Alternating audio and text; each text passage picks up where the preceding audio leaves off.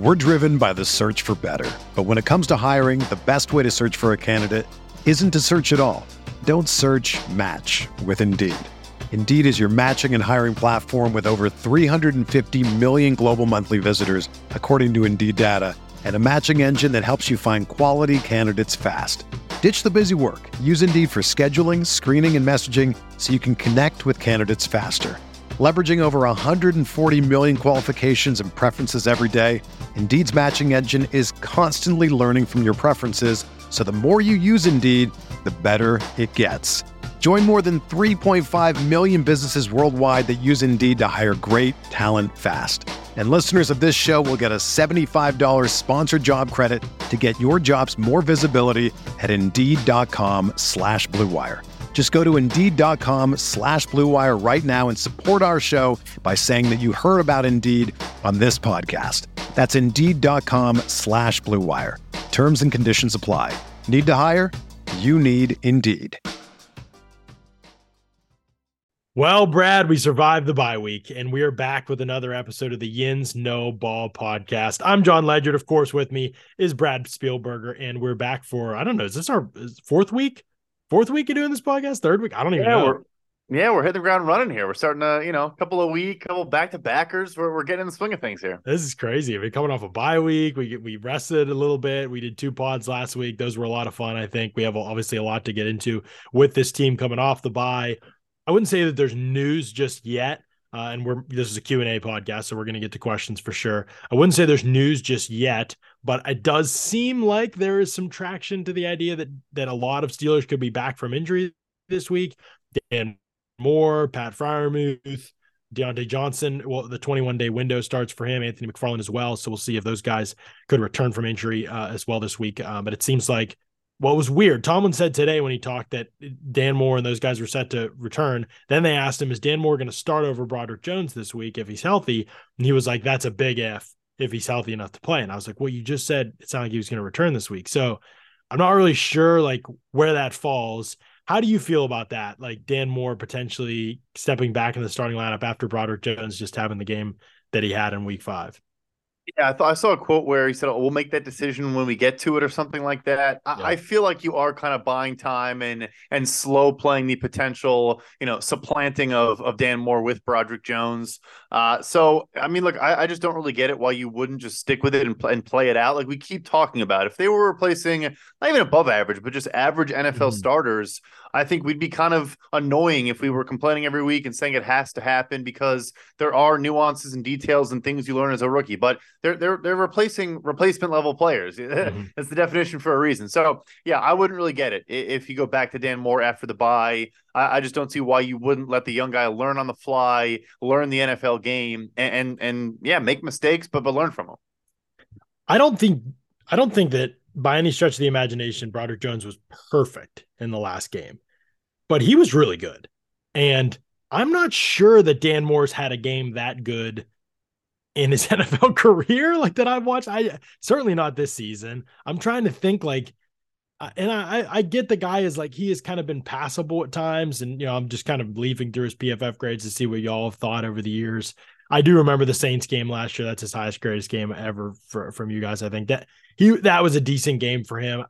I don't know that I would say certainly to be that good in his first start and his first real action is really impressive for Broderick Jones. And it goes back to what you said, this to me is a situation where I want to find out what this player's capable of over more snaps.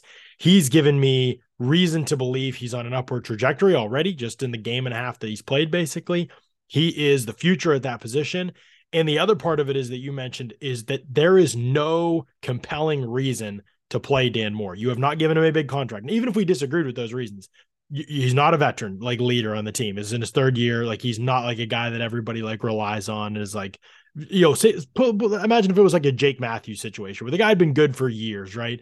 But he's starting to fade, and it's a question of when we should turn to the young guy. But this guy's an established vet, and he is under a contract, and he expects to start, and you don't want the bad vibes. Even if I disagreed with all that, I'd get all that, but that's not the situation here. So there's really no defense to me for starting Dan Moore unless Broderick Jones comes in, is just disaster. And then you can always bring more in if he's not, even if he's not healthy. He's had the reps before, but you got to get Broderick Jones all the reps now to start preparing him. And if things turn into a disaster, I would argue that's probably not much different from when Moore was playing, but I also don't think that there's like that much to lose, like in this situation. Like I'd rather Jones just learn and get better while he's playing.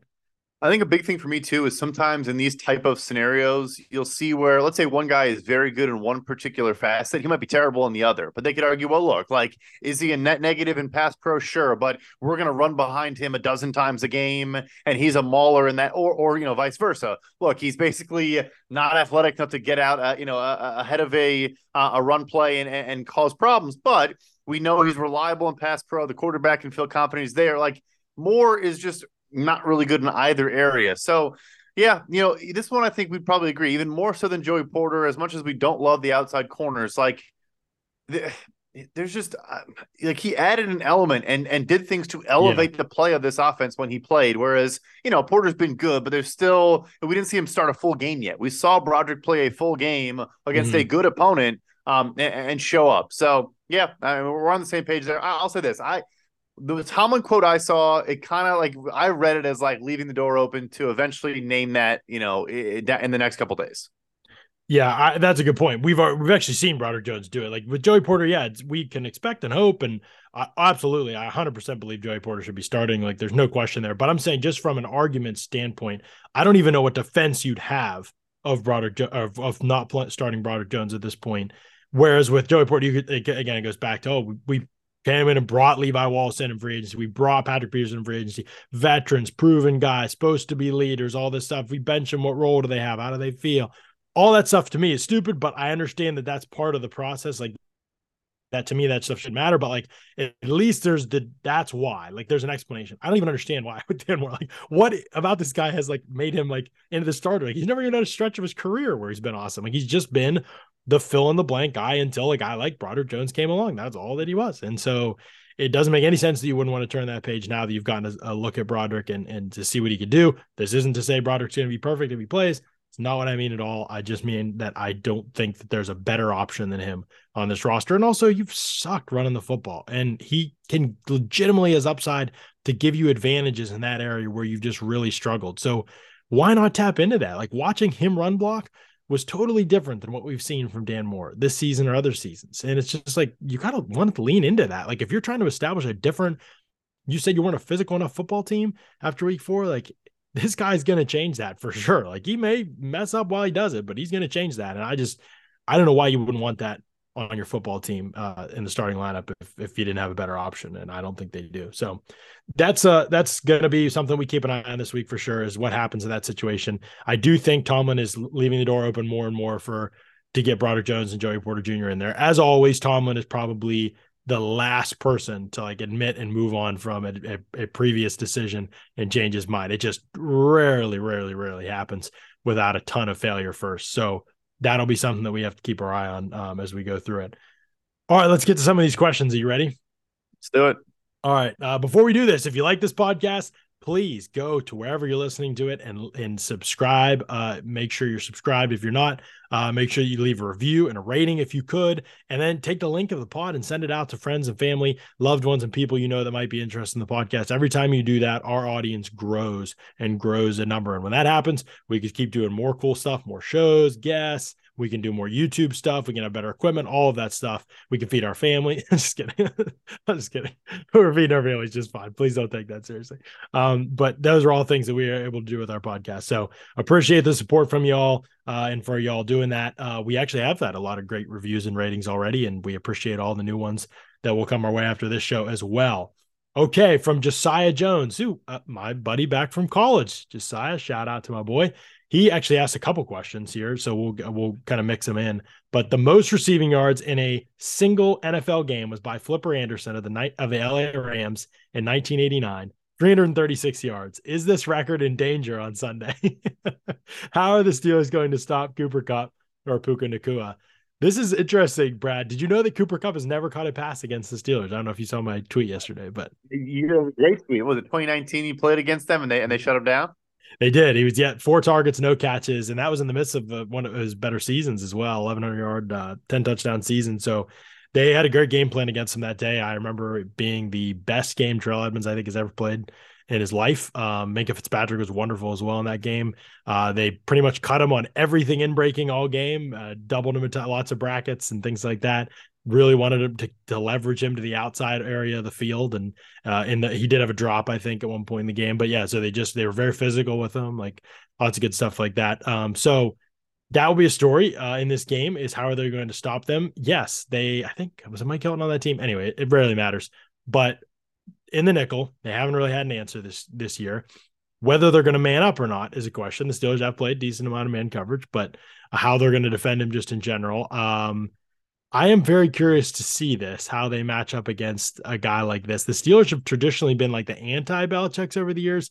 Other than that cup performance that we're talking about, which is why it was so surprising, they have kind of taken away everything except what you do best. And then the guy so sometimes they win, like Davante Adams the other night on Monday Night Football, whatever it was, against the Raiders.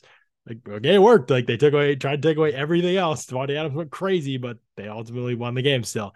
That's happened a lot over the years. You remember, I'm sure maybe the Keenan Allen game years ago, Steelers fans will remember, where, I don't know, he might have had 200 yards against the Steelers. They would not stop guarding him with a linebacker. It was unbelievable. They just continued to put a linebacker on every snap, and he went off, and the Steelers lost the game, I believe. So sometimes it works, sometimes it doesn't. But how do you think they're going to defend these guys?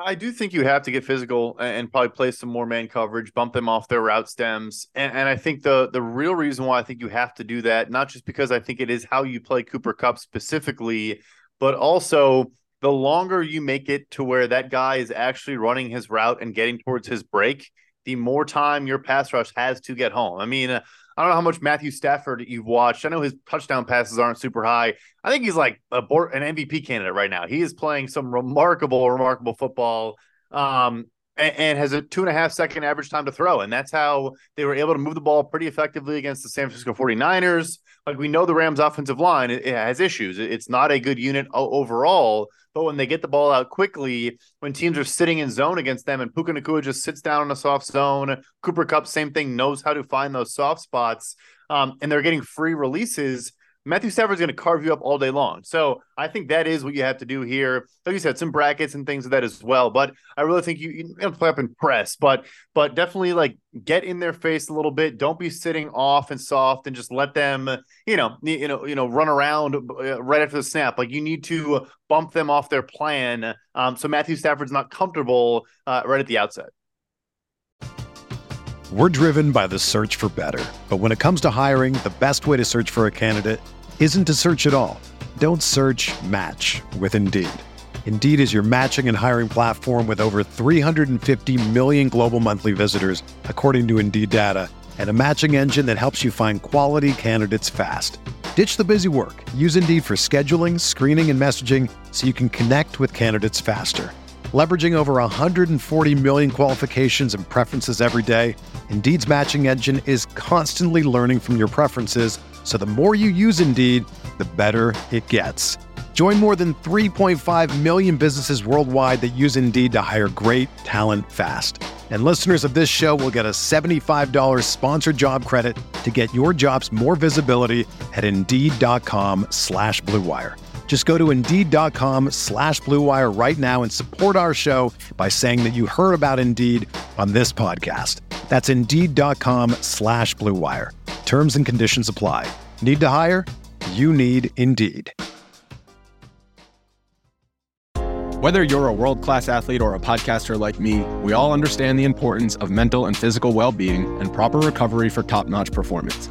That's why I'm excited that Unified Healing is sponsoring podcasts on the Blue Wire Network. Unified Healing is a new and super innovative global network of wellness centers powered by Energy Enhancement System, or EE System. If you haven't heard of the EE System yet, then you'll want to listen up. This technology promotes wellness, deep relaxation, purification, and rejuvenation. Wherever you are across the globe, access to a center is easy and affordable. Interested in experiencing the EE System technology for yourself? Go to unifiedhealing.com/Blue Wire to learn more and find a center near you. That's unified, UNIFYD, healing.com/Blue Wire. No material or testimonials on the Unified Healing website are intended to be viewed as medical advice or a substitute for professional medical advice, diagnosis, or treatment. Always seek the advice of your physician or other qualified healthcare provider with any questions you may have regarding a medical condition or treatment and before undertaking a new healthcare regimen, including EE system. Yeah, that seems to make a lot of sense to me. The biggest advantage they probably have is where they need to really win the game is up front against the Rams offensive line, which has had its bright moments this year, certainly better than last year's group, but is still very much going to, on paper, should be very overmatched against the Steelers team. Like this should be an area where the Steelers win this game if they do win it at all. This is where it should start. And so to me, it kind of does start there. And what you do with those players down the field is definitely secondary. But yeah, you're right. I mean, if you can reroute Kupp, Nacua, we'll see. I mean, like, again, I'm not saying the guy's bad or whatever. He's good, but I'm just saying you aren't going to like design a defense necessarily for Nacua at this point in his career. But for Kupp, yeah, I mean, especially the fact that he plays out wide now a lot too. Now they reduce splits and use, trips and bunches, and they do all kinds of stuff. They'll stack the receivers and they find ways to get him clean releases. So it's very difficult to be physical with him at the line of scrimmage. So you have to find ways to kind of match up down the field without committing penalties. So it's very difficult, like to be able to do that. And there may be a point in which you have to commit to cover it in coverage, especially on certain concepts. So you got to have a lot of answers in your pocket and then figure out, especially with Nacua and Kupp together being a new thing, how are the Rams going to use both of them together? I know there's some sample size of that, but it's small, and kind of build what you're going to do coverage wise and make your adjustments off of what those guys do throughout and how the Rams use them throughout the game, I would say. Yeah, no, like you said, yeah, true. They are going to scheme up some free releases for them no matter what. So make sure you're sound on, are you switching based on their releases or are you staying with your guy? Like that's going to be huge. Obviously they they'll get some busted coverage based on how they line their guys up. And then that leads to the explosive chunk plays that we've seen on a weekly basis from Matthew Stafford. I mean, he's the highest big time thrower rate in the NFL for us and a bottom 5 turnover worthy player rate. He's been, like I said, very, very good. There is a good chunk of that has come on, not all of it. He's had some tight window throws, some, classic Matthew Stafford, but there also have been Tutu Atwell and Puka Nacua, especially early on, just running wide open. And it's because you'll see a 2-on-2 matchup. And based on how the guys release off the line, both defenders go with one wide receiver and the other guy is just streaking wide open. So you got to be assignment sound in this game. Yeah, it'll be crucially important that they are. It's not something they've been good at this season. I think also this is not necessarily the biggest athleticism advantage for the Rams at wide receiver, which other teams have had. But the Texans being one of those teams, just a lot of speed at wide receiver, even if you don't know those guys' names. Definitely a lot of speed at receiver with Collins and with Dell as well. So that won't be exposed maybe the same way, but technique and like you said, leverage from coaching concept.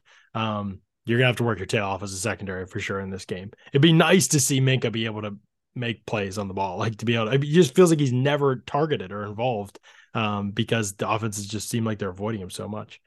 Good question from Joey Bag of Donuts. He says, how did the offensive line get worse when it was essentially the same as last year?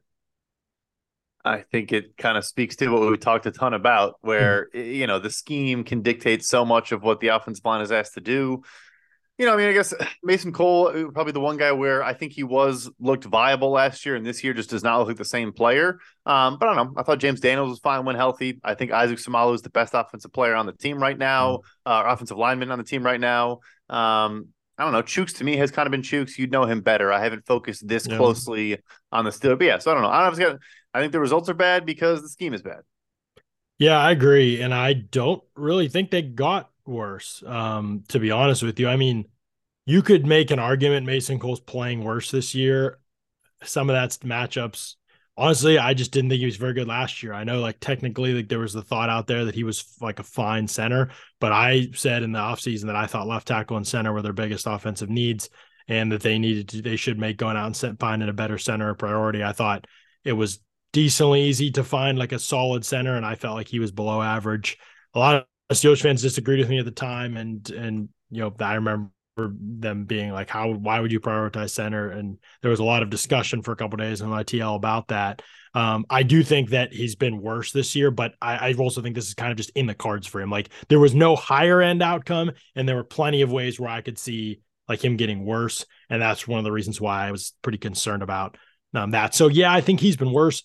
I think Seumalo has been an upgrade over Dotson. We'll talk about Dotson in a second. although Dotson was solid last year and I didn't have a big problem with him. I also think that Daniels, he's been hurt now, but I think he's been the same player. Chooks has been the same player to me. Moore's been the same player, really. So, yeah, I haven't had any issues. Moore, I'd say there's probably more tape on him now. So, and as a pass rushers, figure out more ways to attack him. I don't really think it's an overly worse unit, to be honest. I think the scheme is worse and Kenny Pickett's played worse. Teams are more used to how the Steelers are going to attack. There's more sample size out there, especially with Pickett and Canada together, that they have to be able to draw off of them. So everything looks worse maybe because of that. But I think it's just overall, like if the scheme were better, this would be a solid, decent offensive line. And I just think it's not on that level right now. It's one optical illusion per se with Kenny bailing from clean pockets is when you're watching the broadcast, you might think he's bailing from bad pockets. So you're like, oh, the offensive line lost.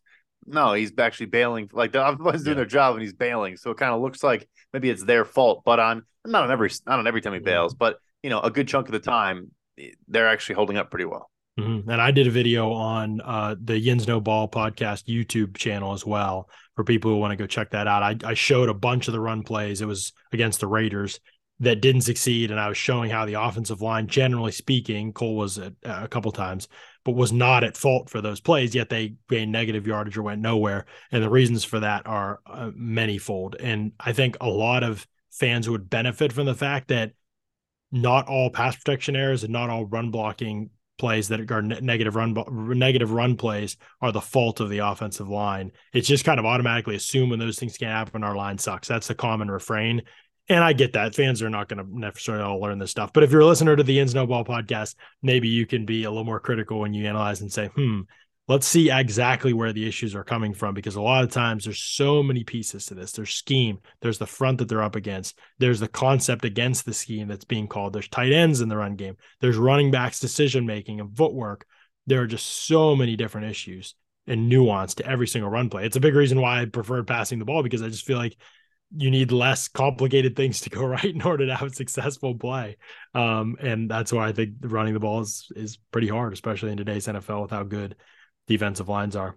Black and Gold Talk says, do the Steelers do a poor job of coaching to players' strengths? Kevin Dotson, Kendrick Green, Ahkello Witherspoon look great on their new teams, almost like they are different players. Interesting question. I am interested to see what you think from your position of spending a lot of years evaluating like the league in general and just how common some of this stuff is. There was a time where if you left the Steelers, you were basically done. Like there was just hardly ever did a guy leave the Steelers and then go on to be better somewhere else. I remember when Emmanuel Sanders did it, it was like shocking. And that only happened because the Steelers had like 5 good receivers and they couldn't pay them all. The other thing I would say is that be careful of the sample size. Kendrick Green played like 1.5 games or something like that in Houston. I thought he was fine, but he wasn't amazing either. I didn't think in at least in that Steelers game that I watched. Ahkello Witherspoon has done this throughout his career, so I wouldn't say this is anything new, right? Is he the biggest fluctuation player? Like he'll have stretches. He's definitely up there. He's like, this guy's all pro, and then he's unplayable. Like he epitomizes the fickleness of the cornerback position. Right. Like you guys always talk about that PFF grade wise, like it just isn't very stable position. Like there's not many players that are every single year elite grading, elite like numbers, like because there's so much nuance to the position, right? Like different types of routes against different types of techniques, different types of wide receivers, matchups, concept schemes, like how you defend against stack and how you defend against single receiver side. Like there's all these nuances, and how you're attacked in a given week or a stretch of weeks could indicate a lot. Anyway, Witherspoon has just been, all that aside, I just think his literal level of play, he will get on these hot streaks. He did for the Steelers. That's why they re-signed him after that 1 year. He would look like he was out of the league. Then the Steelers picked him up. He got on this hot streak, had a bunch of picks and made a bunch of plays, and they re-signed him, and then he was unplayable the next year. Like there was no doubt about it. He was terrible. He shouldn't have played. Now he's caught on and he's on a hot streak. It's going to come back to earth. Like he's old enough at this point. I just think that's coming back to earth. So yes, Dotson's played well with the Rams. I thought he was solid in Pittsburgh. He had good stretches in Pittsburgh. He's a solid guard. Like they traded him for what they thought was worth that. I think they thought maybe Herbig, we'll see if he's good. He's played 2 games. One was good, one was bad. Well, I understand the decision. I wouldn't say any of these things are like a result of what the question asks, do a poor job of coaching to a player's strengths per se, but I will get into that. But I'm just curious what you think about those guys and leaving the Steelers and maybe playing a little bit better. Yeah, so you covered Witherspoon. Yeah, cornerback is our highest variance position, both week to week and just year to year. Like we see the biggest fluctuation compared to every other position in the NFL. So yeah, that kind of covers that. And then look for the offensive linemen. Yeah, I mean they went from polar different schemes, right? We're talking about an inside zone and gap scheme here, and you go in and it's wide zone. With both Houston now, with the San Francisco offense, and obviously Sean McVay as well. So yeah, I think those guys probably maybe are better fits, a little bit lighter, a little bit better in space, and not being asked to kind of win one-on-one matchups or Green for sure. Green for sure. Like that's what I completely agree with that one. And I'll be honest, I have not watched as much Dotson. I watch Houston pretty often because I just want to watch CJ Stroud and future Bears head coach Bobby Slowick. So yeah, I thought he looked much better in that Houston system. And then his injury was unfortunate because he was playing some good ball. But yeah, you dive into your second part, but on the whole, like you said, there are a couple teams you kind of circle as like when a guy leaves this team, he's probably cooked, and like Pittsburgh is certainly on that list. They are often at the other end of the spectrum where they squeeze the last drop out of guys, they go elsewhere, and we're like, now we see why Pittsburgh moved on from this player. And in answer to the first part of the question, did the Steelers do a poor job of coaching to player strengths? I don't know that I would necessarily say that. I would say that there's often a misevaluation of what a player does well in Pittsburgh. I wouldn't say necessarily that they go on and like thrive because the Steelers never recognize their strengths. I think more often than not, the Steelers say this is a strength of yours and it just isn't a strength of yours. Like, and it's like hard for them to divorce themselves from it. Like they just misevaluate the player and then it just doesn't work because of that. Most of their draft misses have been like because of that. I can think of a lot over the years. I'm not going to go down that tangent, but I would say like that's Allen Robinson. We've talked about that, right? Good example of that, right? Player comes in, they say, this is your strength. You're going to be our blocking guy. You're going to be able to create separation in the short areas of the field, things like that. And he's been very poor as a blocker and just whatever as a receiver. Like there's been nothing special about him. Like he's the most replaceable skill set at wide receiver you can find, like a poor man's Jarvis Landry type like of receiver basically at this point. And so I would say that some of those things show up at times, like not understanding necessarily. There's also been just like the idea, like they hang on to players who like then go on to do nothing in other places. And the Steelers like will start them way longer than they should. The Steelers fans will remember Antoine Blake, Valentino Blake, that happening for years. It was like, this guy is not an NFL star. Like, what are you doing?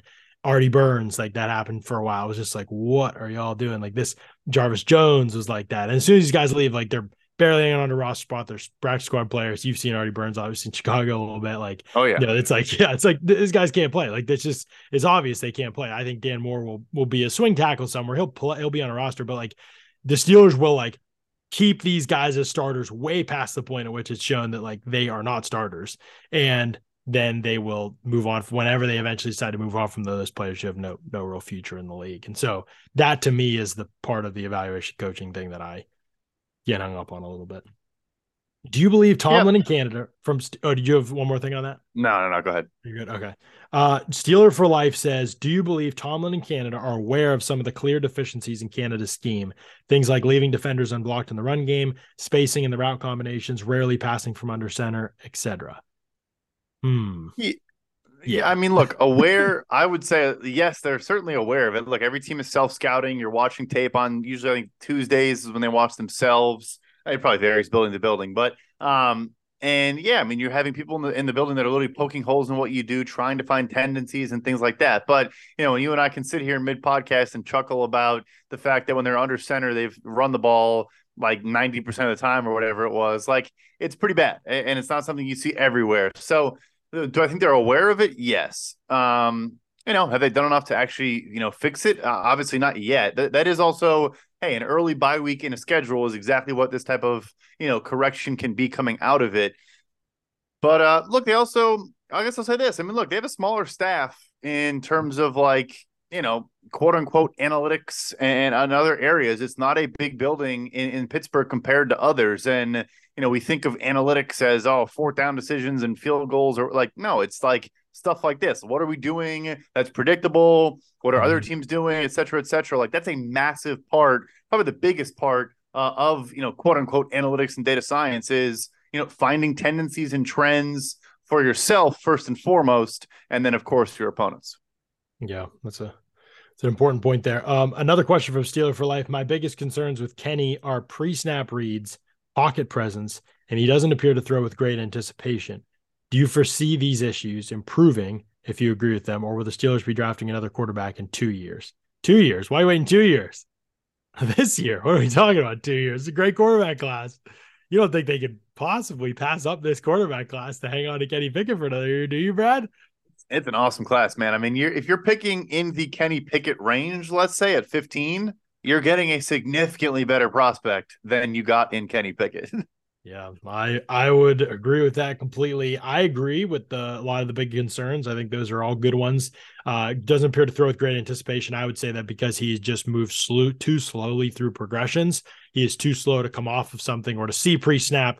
This is probably going to be open post-snap and kind of already have an idea like what he's going to, or he sees something directly post-snap and he's like, okay, now I know where to go. To him, it's much more of a like segmented boom, boom, boom. And a lot of times that's why pressure is there, why he panics too. He panics also as he moves through those. So I would say that is some of the big concerns I have with him. So I agree with that. This is basically drawing from the fact that I was never high on Kenny Pickett to begin with, like as a prospect. So it would take a lot of quality play over a sustained period of time to convince me to come off those priors. I think that's part of being a good draft evaluator, is that like you're not going to take an L on evaluation until you've seen it proven wrong over a large sample size. And with Kenny, I just haven't seen that happen. I was very interested coming in this year after some exciting things I thought last year, but especially how he's played this year, like I'll just probably just refer back to that pre-draft evaluation. Like, yeah, I never really saw him as a great prospect where like those kind of things could improve. Because if I did, then I would have seen him as like a round one type of prospect, and I didn't. So I would say that I don't really see them improving, and I would guess that the Steelers will be drafting another quarterback. Oh, maybe this year. I don't know. We'll see. It would have to be pretty bad for the Steelers to admit take an L that early, but it's been pretty bad so far. So it's not out of the question that it could happen. I mean, let me frame it to you this way. Let me go through the list of the top quarterback prospects in this class, and you tell me when to stop where you think Kenny Pickett was a better prospect than the name I'm saying. All right. This is tricky, but go ahead. I'm not like thoroughly evaluated these guys yet, but I have watched a good bit of college ball this year, so hit me. Yeah, and obviously they're different skill sets and all that and whatever. But anyway, all right. Caleb Williams, Drake May, J.J. McCarthy, Michael Penix, Bo Nix. That's the one I'm interested there. Like I do think he has become kind of a system guy, and maybe I'll watch tape of him and study a lot. But from what I've seen live, I do think he's become like, he was at one point to me like totally undraftable and a joke as a prospect. And then he went to Oregon, and I was like, okay, like they've built a system around him that like he can survive in. But I still am not sure that I see like the guy that's going to be like great NFL player. So I don't know. Without having gotten an evaluation, I may end up evaluating Bo Nix higher, and I'd say probably has interesting tools. I would say, yeah, there's at least 4 guys. I like McCarthy from what I've seen. Yeah. I like Penix. I'm not totally sure about him, but I definitely like what I've seen. I love to like the tools a lot. And obviously the top 2 guys, you'd be crazy if you didn't take them. Yeah. So I mean, there are probably other guys too. Who else? I didn't mention Quinn Ewers. I don't know where you fall on him. I'm kind of so on him. I've watched a good bit of him as well. Obviously, as a Bears fan, all you do is study prospects. That's what you do. Yeah. Like it's not even just the lack of downfield accuracy, which has been like bizarrely just not there. I don't know. The tools are not as impressive as I thought when you watched all of his high school prospect stuff and all that. Like he's good. He could play his way into like late first, like early second range, but maybe even higher. I don't know. But I don't know. I want to like him more than I do. What about the Notre Dame quarterback? Sam Hartman? Is he not a real prospect? I think he's my age. I'm 29. I think Kim and I have to share a birthday. I know. Hey, that's a beautiful man. That's all I know. That hair. It's fair. Legit. The Jimmy G principle. Yeah, he's a winner because he's handsome. Yeah. Can't be that bad because of the handsomeness factor. So yeah, we'll see, I guess, but when they're drafting a quarterback, but I definitely think it's going to end up being eventually on the table, I would say. C. Smitty says, what 3 changes / moves would you make to the current roster? Can't fire Matt Canada. I would assume this means in season. What changes would you make to the current roster? So this might answer a second question that we had, but I wanted to bring it up. So I actually am doing a trade deadline article, and I am, these are all mock hypotheticals. I haven't heard anything on this particular one. I do hear some things on some of the others, but Christian Fulton, I'm gonna trade for Christian Fulton from the Tennessee Titans. I think it's a very limited market for corners. I know someone, I think, brought up Jalen Johnson in the comments as well. I just don't know if Chicago does that as much as they probably should. In Tennessee, Fulton just needs a reset. They drafted Roger McCreary last year. Your old pal Sean Murphy-Bunting, I think, is playing really good football again in Tennessee. Dude, I think he looks good in Tennessee. He looked good this past week, at least. What an upset that would be. I will admit I have not watched. I know he had a pick or two, but that is I know. Would be crazy. He was I know in Tampa. But yeah, anyway, Christian Fulton, always thought that was a good athlete, good player at LSU. Had some early injuries in his career, a lot of soft tissue stuff, but it just right now is just he's clearly in his head, and just I think Vrabel's all kind of made some comments about him too. I think he just needs a reset. And if I'm Pittsburgh, bring him in for super cheap, see what you can get out of a young, rookie contract expiring player. I don't know. So that's one for me. His contract's expiring. He's a free agent this offseason. Yeah. Okay. So be super cheap. So you'd be giving up, late day. Like a 6th-round pick. Yeah. I'd be down with that. Let's just tie this into the next question then from C. Smitty as well, which was about Jalen Johnson and potentially trading for Jalen Johnson, the Bears cornerback. You've watched Jalen Johnson more than me, obviously, as a Bears fan. What's the story there? Is he not getting re-signed? Is he what are they doing with this guy? I don't think so. His is twofold. I mean, he also has dealt with injuries pretty much his entire career, even back to in college at Utah. Look, he's awesome when he plays. I actually think he'd be a phenomenal fit in this defense as well.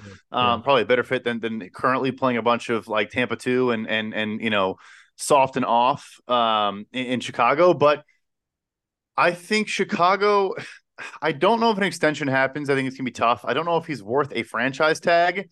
And they just drafted, corners in the second round in back-to-back draft classes. Granted, Kyler Gordon's a slot and probably will stay there. Anyway, whoa, Jalen, I think, is the prize at corner of the trade deadline. But I think that you're trading a 4th-round pick at that point for, again, an expiring contract, and you probably try to extend the guy after the deal. Maybe it happens, and like I said, I think he's a stud. I think he's a great outside corner. Plays with good leverage. Is not grabby, but is physical at the catch point. Always, I think, times his jumps well. He's a very good player. He just has to, he also, the soft tissue stuff with him is and his shoulders. He's had 3 shoulder surgeries, so there's risk there. But he's a stud when he plays. Yeah, that's interesting. I actually do kind of think he would be a good fit. He hasn't missed that much time, although I know the injury thing is real. He has played a good bit, I feel over the past couple of years, but it is one of those things where do you want to take that kind of a risk? I mean, 656 snaps last year, but before that, I feel did he play full seasons in 2020, 2021? The first season he missed the last month with the shoulder surgery on the same shoulder as the college shoulder surgery. And then this year he's already missed 2 weeks now with a hamstring. I'm not trying to dog the guy. It's not that bad, but he's also one of those classic, he'll be on the practice report all week and then play still. And teams are kind of wary of those guys. Yeah. Yeah. Gotcha. Okay. Interesting. Yeah. Yeah. That would be an interesting one at the deadline. If he is available, I would be considering that one. I've never been a huge Christian Fulton fan, but he has definitely played better at points in his career in the NFL than he has this year, obviously. And I could definitely see the Vrabel effect. Coach like that just gets down on a guy, he goes somewhere else and he could be all right, I think. I'd prefer Johnson, but the price tag for Johnson's probably going to be higher, although he's on expiring too, right? So on expiring as well, but I think the price tag would be a couple rounds higher than Christian Fulton at this point. A third. Third's the best case for Chicago if you get a bunch of bidders. I don't know. Philly joins in the mix and Buffalo gets in the mix. Probably a 4th because I think he'll sign a free agent contract that equates to a 4th-round comp pick, and that's kind of how it's the easiest way to dictate what a deadline deal will look like. Okay, interesting. Any other corners you feel like? No one that I think is an impact starter in the NFL. Really, okay. I really can't find any good names. Yeah. Other changes I would make. I think we've talked about. I would put Porter Jr. in there. I'd put Broderick Jones in there. I would. That's 2, I guess. I like the move for Jalen Johnson at the deadline. I think I would be mildly optimistic about that if it were a day 3 pick. Yeah, just also because this team in drafting corners is just such an unbelievable mess. Maybe it'll be better under Omar Khan. I don't know, but we'll see with Joey Porter Jr. That would be a good sign that things are going to be better under this regime. It was like Kevin Colbert's big weakness. They couldn't draft corners. So yeah, we'll see about that one. I think the other thing I would do, we talked about moving James Daniels to center, Herbig at right guard, getting Mason Cole out of the lineup. I think that's really important. They don't play any really good defensive tackles except for Aaron Donald. Just kidding.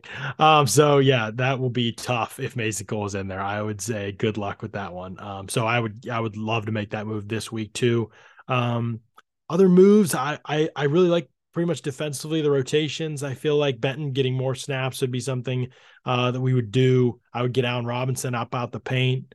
I would get Calvin Austin in there more, and I would just play Miles Boykin. And if it's not good, it's not good, but at least he'll block.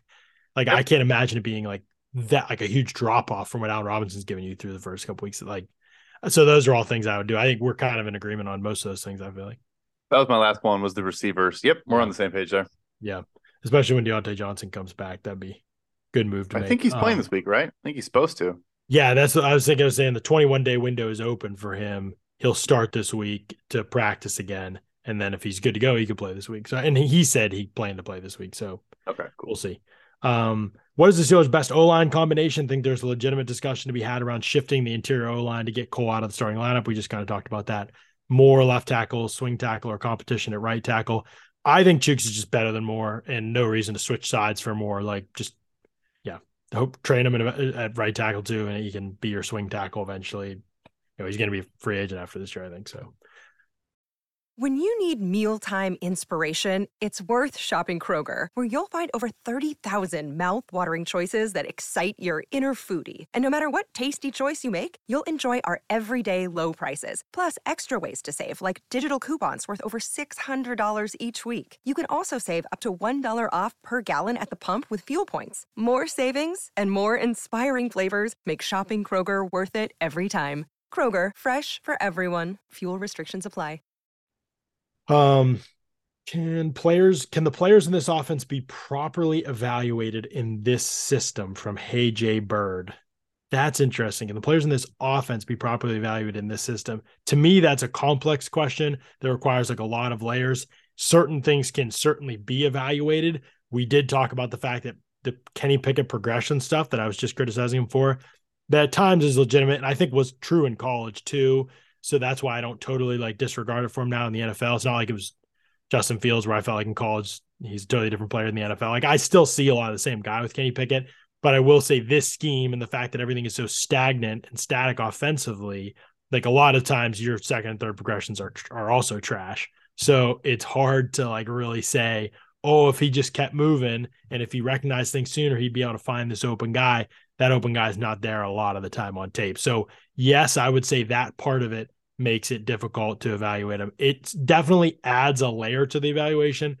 There are still things you can evaluate. We can still determine that Deontay Johnson is a negative after the catch, not because of his ability. He's actually really talented, but because of his decision-making. We can do that without like the scheme doesn't, we don't need the scheme to be able to draw that conclusion. I was going to say, again, a question that I deal with every year in Chicago. Like, I think you still can see, for example, using the receivers that are not getting targeted because they're later on the progression, are they creating separation? So like that's still something that they can control themselves. Are they blocking when someone else does get the football? Like, I think you can isolate the variables pretty decently. And yeah, no, they're like you said, it does add complexities, adds layers to it, but guys can still win a rep without actually factoring into the box score of a snap. Yeah, for sure. What were the schematic and performance this is from GH number? What were the schematic and performance differences in the last 5 to 7 weeks of last year when they were a top 10 even, if I recall correctly, offense by DVOA versus this year? I think Pickett played better. I wasn't really covering the Steelers in that kind of detail to like have studied a ton of them at that point in time. I watched obviously all the games. I didn't watch all the tape every week or anything like that. There were definitely some things that were better. I do think Kenny was playing better football, and I don't know what the reason for that necessarily is. I also felt like they were taking more shots like down the field. I don't know if it's that they got frustrated, but it felt like they were throwing the ball vertically a lot more, and they were making more plays in that area of the field too, both receivers, but especially Pickens. And so that to me was the biggest difference over that time. They did run the ball better. I honestly don't know what I can attribute that to other than the factors were in place, because it's not like they've gotten better or worse as a run blocking group, in my opinion. And that's the reason for it. So perhaps it was box counts and things like that. I'm not totally sure, but I can say that is the biggest reason the passing game has changed, I think.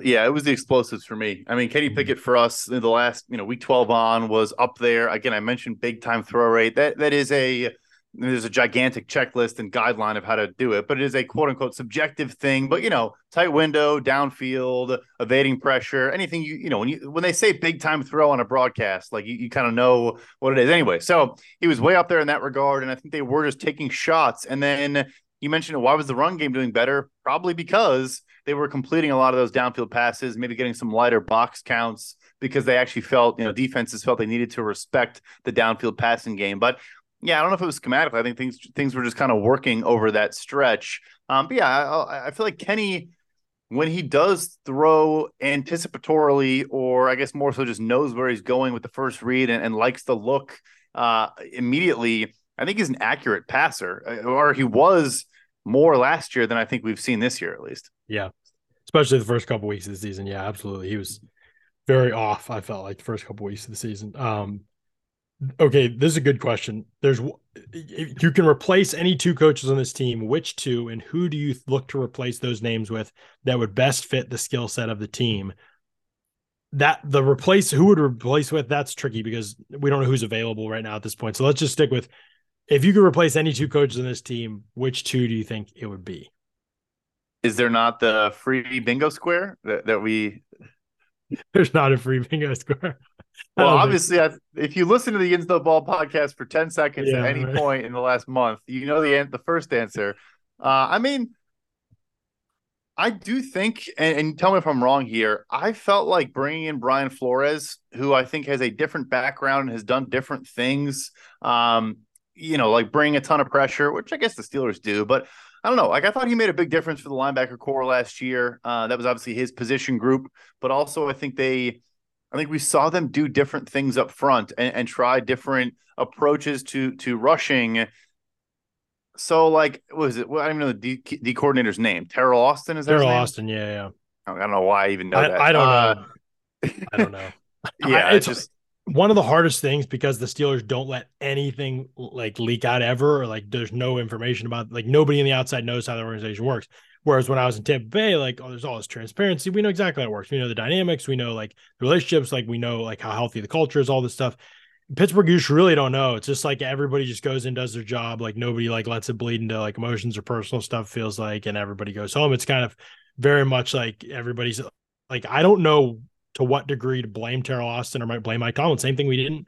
What degree to blame Kevin Butler or what degree to blame or Keith Butler or to blame Mike Tomlin?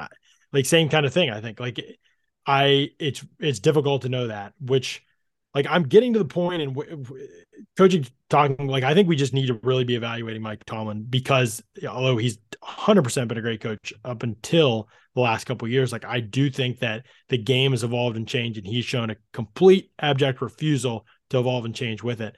That just never really trends in the right direction. Like, it's so hard to reverse that. Like, he's not going to change who he is. And while he will keep you competent for a long time, if that's the goal, like, to me, you just have to like take that risk and aim higher. And I completely understand that the Steelers could hire a worse coach and it could be a disaster, and that could happen and that would suck. Like, there's no doubt. Like, this Philly did this, right? Where they felt like, I'm not saying they were right, but they felt like it was time to move on from Andy Reid. Chip Kelly, disaster, right? Like, it obviously didn't go well at all. And it took them a long time. Look, now, like, they found somebody. So perhaps the Steelers would have to go through that process. But to me, it's better than knowing you're not going to be a contender year after year after year. Like, that to me is like the worst. So now I think it was worth seeing like how the quarterback situation plays out. The other thing is, to me, the two most important things for an organization are who your play caller is, who your offense coordinator play caller is, and who your quarterback is. Like, to me, those are the most important roles. If that guy's also your head coach, that's great. And it's preferable because then you're not going to lose him probably. Even if you hire one, and if Tomlin does hit this, which, by the way, he's shown no propensity to, he's hired Todd Haley, Randy Fiedner, and Matt Canada. And frankly, none of those three were very good. The fact that Haley is light years beyond the other two is says a lot about how low this bar is. And Haley did do some good things. I don't want to criticize too much. He was a unfathomably poor play sequencer, I feel like, but also he had so much more talent that plays into the evaluation, I'm sure, as well. That to me, like if Tomlin can't, like, would you want to roll the dice again, figuring out whether Tomlin can get the most important hire on the team right? And then even if he does get it right, will they be able to keep that guy in that role? And would he not move on for another head coaching job? I mean, Tomlin has nobody from his coaching tree hired for a head coaching job. Nobody that he's hired is anywhere of substance. It's difficult to say, like, that's the guy I want making what I believe is the most important hire from our organization moving forward. And sometimes it's as simple as that. Like, I'm not saying you couldn't get it right. I'm just saying the odds of him getting it right, I think, have been proven to be low. And even if he does get it right, you probably lose that guy because this is why I vouch for offensive-minded head coaches. So that to me is the reason why I think you need to have Tomlin under the microscope this season, seriously, even if I know the organization is probably not going to do that. Chance, the thing that like frustrates me always is across the league, and I get maybe coaches just buy the ability to do that, but like, how do they not sit back and say, okay, look, we're not firing you, we love you, but we are going to have more legitimate say in the position coaches and coordinators that you have on your, but I don't know. I guess Tomlin says either I control that or I'm leaving, and he would have a head coach job in 5 seconds. Like, I guess maybe that's how that conversation goes. But yeah, like it's just non-viable. Like you said, did not have anyone on his tree. He's won 15 seasons in a row and does not have a coaching tree. Like, that is bananas. Yeah. Like, right. But also not surprising in any way, shape, or form. I'll throw one more in there, just a thought. I actually don't think he's a bad coach. He used to coach the Bears back in the day, but offensive line coach Pat Meyer, I think he just replaced, what was the guy, Adrian Clem, who just like bailed for a college job after a year. Yeah. Is that the right name? Yeah, that is right, I think. Yeah. I thought Pat Meyer did some good things. I think he helped Kyle Long develop in Chicago. I think in Carolina, I don't know, Taylor Moton, some young players, but I don't know. Maybe that could be a spot to look into as well. I think having a good offensive line coach is such a cheat code in this league. I mean, you see it, in Cleveland with Bill Callahan in your own division and just his ability to coach guys up and get the most out of talent. I guess Jedrick Wills is not great. But anyway, maybe there's a spot to look into as well. But yeah, I mean, if you don't have an offensive coordinator that's, at least viable, then nothing else really matters. Yeah, I agree. Like that's the thing that I think is people are still catching up with, but like look around the league, the successful defensive head coaches, they have great offensive coordinators, and then those guys leave, and then either the unit gets worse or they're fine. People point to Sean McDermott and the Bills. We'll see. Like, I don't think they're as threatening now as they were with Dable. Like, I think that all that stuff matters. Like, I'm not saying, maybe he hit 2 in a row. Mike Vrabel hit a couple in a row, right? And now he's probably not, but he hit a couple in a row, right? Was it LaFleur and then Arthur Smith? Mike. Yep. So, I mean, yep. So Matt LaFleur and Arthur Smith, I mean, like, that could happen, and you could have a nice little stretch, and like maybe your quarterback's better than the Titans was, and you get in. I mean, I'm not saying it's impossible. The path is just so much more narrow. And Belichick, even, like, he had great offensive minds his entire time and the greatest quarterback of all time. And the combination of those two things, made that people have kind of slept on this whole theory, because if you look, defensive head coaches have won all these Super Bowls. Well, a lot of those are Belichick, and there's asterisks there. Like, it's difficult to do that, to keep McDaniels around as long as he did with the marriage with Brady, and he had Brady around as long as he did. Like, if that's you're saying, oh, look, the Patriots did, okay, good luck. Like, that's the thing I'd say about a lot of people. Say, the Patriots did. Like, it's like, all right, cool. Like, good luck repeating that. Like, I just don't think it's going to happen. So that's where I think it's just a narrow path if you hire a great defensive minded head coach, like, to victory. Like, you kind of have to hit everything perfectly for a year to get a title to be able to pull that kind of thing off, in my opinion. Yeah, like, even you get a Ben Johnson and he turns down, coaching jobs because he could be a head coach in the NFL right now if he wanted to. Right. Yeah, I feel like they could get creative with it, though, where you're not hiring a guy that's like failed at 10 different college stops and is just not a good coordinator. Yeah. But also a guy that you're not gonna lose immediately, some like 30-year-old young hotshot mind. I don't know who that is potentially, but I don't know. I feel like there's a middle ground between these two options. Yeah, and do you trust Tomlin to do it, to figure it out? Given the fact that he is not really forward thinking in how he thinks about ball, is he going to value an offensive coordinator that is forward thinking about it? Because all the best ones are.